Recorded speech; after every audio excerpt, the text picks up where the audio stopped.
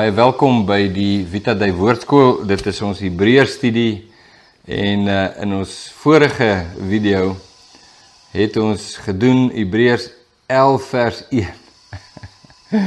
Ons het net by 1 versie uitgekom. Maar ek dink dit was goed. Dit was goed.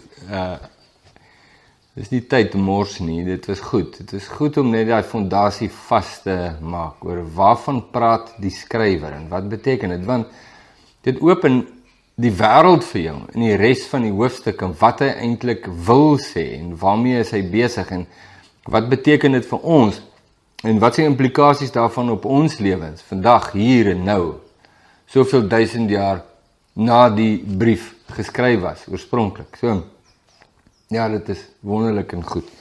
So kom ons gaan aan. Ek wil jou sterk aanraai as jy nie die vorige videoetjie gekyk het nie. Kyk dit asseblief, want ek gaan nou nie die grondbeginsels wat ek daar nou oor gepraat het in hierdie video herhaal nie, anders kom ons nie verder nie. So kyk dit asseblief eers, is nie lank nie, ek dink dit was 12 minute of so, maar dit, myns insiens, dit is die moeite werd. Doen dit gerus. En dan verstaan jy, as jy nou die vorige een gemis het, en jy kyk dit, dan verstaan jy nou ook die goed wat ons nou gaan sê hier. So ons begin weer by vers 1 en dan lees ons net aan. Geloof dan is 'n vaste vertroue op die dinge wat ons hoop, 'n bewys van die dinge wat ons nie sien nie, want daardeur het die mense van die oudtyd getuienis ontvang. Nou die getuienis wat hulle ontvang het, is dat hulle voor God geregverdig is. Ons gaan dit nou sien, hy gaan dit self sê. Ek sê dit net vooruit, dat jy net verstaan. En deur geloof in God, maar dit word baie meer gedefinieer as net 'n breë of 'n generiese selfs geloof in God. Dit is baie spesifiek, baie sterk gedefinieer, so kyk uit daarvoor. Deur die geloof verstaan ons dat die wêreld deur die woord van God toeberei is. Nou, as jy die vorige video gekyk het, sal hierdie nou vir jou sin maak. Ja, dit sal nou diep sit in jou hart. Jy sal sê, nou, ek verstaan nou, wat sê hy? Sodat die dinge wat gesien word, nie ontstaan het uit sienlike dinge nie. Deur die geloof het Abel 'n beter offer aan God gebring as Kain, waardeur hy getuienis ontvang het dat hy regverdig was, omdat God oor sy gawes getuienis gegee het, en deur dieselfde geloof spreek hy nog nadat hy dood is. So die skrywer begin by Abel, en hy gaan nou met hierdie gehoor deurdraf om vir hulle te wys, dat hulle het geglo in die Christus wat sou kom. Nou, jy dink, maar hoe kan dit wees, want hulle weet nie van die Christus. Nee, hoe het Abel geweet van die Christus? Wel, Abel se ma en pa het baie uitdruklik by God gehoor, dat daar kom iemand, en is baie duidelik uit die beskrywing van hierdie iemand, dat dit nie 'n gewone iemand is nie. Daar sal iemand kom, wat God toe noem, die saad van die vrou. Nou die beskrywing saad van die vrou is al klaar vreemd, want ons weet, 'n vrou het nie saad nie. So waarvan praat God hier? Ek bedoel, dit is 'n vreemde ding om te sê. En verder meer word hy beskryf as die een, wat die kop van die Satan sal vermorsel, maar ook dat daar dieselfde Satan hom in die hakskeen sal byt. Ons noem dit, Genesis 3 vers 15, die moederbelofte. Want dit was die belofte van die Messias wat sal kom. Maar, alles wat God gedoen het en gesê het in die Ou Testament, het die oog gehad op die seun. Alles. Die eerste offer, toe God vir Adam en Eva klere maak uit dierevelle, die eerste offer bring vir hulle sondes. Dit was die skadubeeld van die offer van Christus, wat hy sou bring. Daarom skryf Petrus, dat Christus is geken as die lam van God voor die grondlegging van die aarde. Dat alles wat God gesê het en gedoen het, en sy interaksie met die mense, het gedui op die seun as die alfa en die omega van alles. So, die mense in die Ou Testament, wanneer hulle gedoen het wat God gesê het, en hom geglo het, soos wat ons nou verder gaan lees van Abel af aan, was hulle geloof in die vervulling van dit waarmee hulle besig is, in die Messias van God. Hulle geloof in die Messias wat sal kom, dat God vir hulle verlossing sal bring. Toe hy vir Abraham en Isak, die offer, toe die ram in die bos, dit was alles heenwyse na die persoon, karakter en bediening van Jesus Christus, as die geliefde seun van God. So dis die argument wat hy het om nou te staaf. Kyk al hierdie geloofshelde, hy praat met die Joodse gelowiges, uit die hele eie tradisie uit. Nee, kyk hierdie geloofshelde, weet jy in wie was hulle geloof gesetel? Goed, so kom ons lees verder. Vers 5. Deur die geloof is Henog weggeneem om die dood nie te sien nie, en hy is nie gevind nie, omdat God hom weggeneem het, want voor sy wegneming het hy getuienis ontvang dat hy God behaag het. Ons weet nie hoe nie, hy word ook nie verduidelik in die Bybel nie, dit word net gesê. En sonder geloof is dit onmoontlik om God te behaag, want hy wat tot God gaan, moet glo dat hy is, en 'n beloner is van die wat hom soek. God is wie hy gesê het hy is, en hy kan doen wat hy gesê het hy kan doen. En die absolute volmaakte openbaring van wie God is, en wat hy kan doen, het gekom in die persoon, karakter en bediening van Jesus Christus. Deur die geloof het Noag, toe hy 'n goddelike waarskuwing ontvang het aangaande wat nog nie gesien was nie, met eerbiedige vrees die ark gereed gemaak, tot redding van sy gesin, waardeur hy die wêreld veroordeel het, en 'n erfgenaam geword het van die geregtigheid wat volgens die geloof is. Dit het nog nooit gereën in Noag se tyd nie, en daar was nog nooit oorstromings en vloede nie. En God sê vir Noag iets wat hy net nie meer kan relate nie. Hy kan nie daarmee identifiseer nie, want hy het nie 'n verwysingsraamwerk nie, maar hy glo dat God is, en 'n beloner is van die wat hom soek. Hy sien nie waarvan God praat nie, maar hy glo dat God is, en daarom die waarheid praat. En die hele toneel met die ark, weet ons, is 'n heenwyse na die persoon, karakter en bediening van Jesus Christus. Alles wat God gedoen het in die Ou Testament, die profetiese karakter van die Ou Testament is 'n so interessante gesprek om te hê. En dit sal, ons praat mos van jy blaas jou gloupie. Nee, poef, jy ietsie verstaan, is net te groot vir jou. Dit is net bo jou vuurmaakplek, en blaas jy 'n gloupie. Die profetiese karakter van die Ou Testament, blaas jou gloupie. Vers 8. Deur die geloof het Abraham, toe hy geroep is, gehoorsaam, weggetrek na die plek wat hy as erfenis sou ontvang, en hy het weggetrek sonder om te weet waar hy sou kom. Deur die geloof het hy as vreemdeling gaan woon in die land van belofte, soos in 'n vreemde land, en in tente gewoon met Isak en Jakob, die mede-erfgename van dieselfde belofte.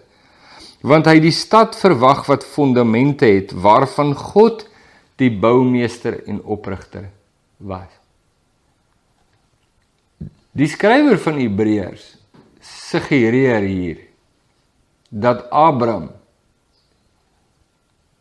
het ver meer verwag as net 'n fisiese land waarin hy en sy nageslagte kan woon. Die skrywer van Hebreërs suggereer dat Abraham het geweet dat daar iets groter agter dit gelê. 'n Stad waarvan God die boumeester en oprigter was. En ons gaan nou van daardie stad lees, in hierdie boek, selfs die boek Hebreërs, gaan ons van daardie stad lees. Kom ons lees nog 'n bietjie verder. Deur die geloof het Sara self ook krag ontvang om bevrug te word, en toe sy oor die leeftyd was, het sy gebaar, omdat sy hom getrou geag het wat dit beloof het. Daarom is daar ook gebore uit een vader, en dit 'n verstorwene, kinders soos sterre van die hemel in menigte, en soos die sand aan die strand van die see, wat ontelbaar is. In die geloof het hulle almal gesterwe, sonder om die beloftes te verkry, maar hulle het dit uit die verte gesien, en geglo, en begroet. En het bely dat hulle vreemdelinge en bywoners op aarde was, en daar is nog 'n baie belangrike aanduiding, dat die mense wat hy nou reeds genoem het tot en met daar, van Abel tot by Abraham, het geweet dat daar is iets groter as bloot net 'n nasionale politiese afgebakende gebied aan 'n bepaalde mensegroep of 'n volk. Dit is baie duidelik. Hulle het geweet dat in hierdie wêreld is hulle vreemdelinge en bywoners. Nou dit is dieselfde woorde wat Petrus noem as hy in 1 Petrus 1 praat van ons is net vreemdelinge en bywoners in hierdie wêreld. Dis dieselfde taal om vir hulle te sê, ons hoort nie hier nie, ons erfenis is nie hier nie, ons vaderland is nie hier nie. Ons vaderland is by die Vader, en ons vaderland is 'n hemelse. En die skrywer van Hebreërs sê, hierdie ouens het dit geweet. Abraham het dit geweet. En baie ouens kyk dit totaal en al mis. Vers 14, want die wat sulke dinge sê, verklaar dat hulle 'n vaderland soek. En as hulle bly dink het aan die vaderland waaruit hulle weggetrek het, sou hulle geleentheid gehad het om terug te keer. Maar nou verlang hulle na 'n beter een. Dit is 'n hemelse. Verstaan dit? Hoor jy dit? Lees jy dit raak? Daarom skaam God hom nie vir hulle om hulle God genoem te word nie, want hy het vir hulle 'n stad berei. Deur die geloof het Abraham, toe hy op die proef gestel is, Isak geoffer. Ja, hy wat die beloftes ontvang het, het sy enige geborene geoffer. Aan wie gesê is, in Isak sal jou nageslag genoem word, want hy het gereken dat God mag het om selfs uit die dode op te wek. Al maak hy Isak dood, sal God hom lewend maak. Hy gaan doen wat God sê. Nie beredeneer daaroor en oor die logiesheid daarvan redeneer nie. Ek bly by God, hy is my waarborg. Tjoe, so 'n kragtige woord, nie? Daaruit het hy hom ook, om so te spreek, terug ontvang, vir Isak. Nou, die skrywer van Hebreërs praat van die offer van Abraham met Isak as afgehandel. Dit is kosbaar. Onthou, Abraham het toe nooit vir Isak geoffer nie. Hy het nooit Isak doodgemaak nie. Maar toe hy die mes oplig om Isak dood te maak, toe stop God hom. Sê, dis genoeg. Vir alle praktiese doeleindes het jy die offer gebring. Is nie nodig om dit te bring nie. Daar is die vervangende offer. Het is nie nodig dat die oordeel op Isak kom nie. Daar is die ram. Nee, en ons weet hoe evangelies dit is en hoe dit van Christus praat. Deur die geloof het Isak vir Jakob, vers 20, en Esau geseën met die oog op die toekoms. Deur die geloof het Jakob op sy sterfbed al twee die seuns van Josef geseën, en hy het aanbid terwyl hy leun op die knop van sy staf. Deur die geloof het Josef aan die einde van sy lewe melding gemaak van die uittog van die kinders van Israel en bevel gegee aangaande sy beendere. Deur die geloof is Moses na sy geboorte deur sy ouers 3 maande lank weggesteek, omdat hulle gesien het dat die seentjie mooi was, en hulle het nie die gebod van die koning gevrees nie. Deur die geloof het Moses, toe hy groot geword het, geweier om die seun van Farao se dogter genoem te word, omdat hy verkies het om liewer sleg behandel te word saam met die volk van God, as om 'n tyd lank die genot van die sonde te hê, en die smaad van Christus groter rykdom geag as die skatte van Egipte. Die smaad van Christus. Want hy het uitgesien na die beloning, en die skrywer van Hebreërs sê, wys na die verrykende, diep insig van die hele Moses drama. En sê dat Moses het deur die geloof die smaad van Christus groter rykdom geag as die skatte van Egipte. Christus wat ook uitgewerp is. Christus wat homself verneder het en hom ontledig het en 'n mens geword het. En verder verneder het deur aan God gehoorsaam te wees tot die dood van die kruis. En deur sy eie mense uitgewerp is soos 'n melaatse, buitekant die stad en daar doodgemaak is. Heeltemal in lyn met die profetiese karakter van die bok, die offer wat buite die laar doodgemaak is, wat spreek van presies wat met Jesus gaan gebeur. die smaad van Christus. En dat om deur die wêreld verwerp te word groter rykdom is, as om deur die wêreld geag te word. Daar is soveel mense vir wie ek graag hierdie woord sal wil gee, dat dit 'n groter wins is, om deur die wêreld verag te word ter wille van Christus, as om deur die wêreld geag te word, en van Christus geskei te wees. Kom ons lees nog net so enkele verse of wat aan. Deur die geloof het hy, Moses, Egipte verlaat, sonder om die toorn van die koning te vrees, want hy het volgehou soos een wat die onsienlike sien.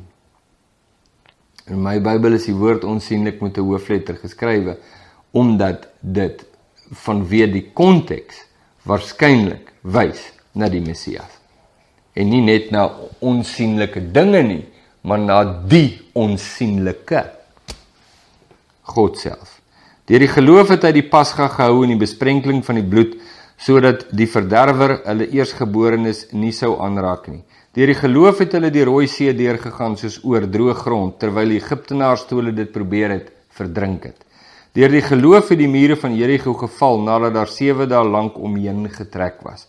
Deur die geloof het Rahab die hoer nie saam met die ongehoorsaames omgekom nie, omdat sy die spioene in vrede ontvang het. En in elkeen van hierdie voorbeelde is eintlik 'n bespreking by, oor wat presies het daar gebeur.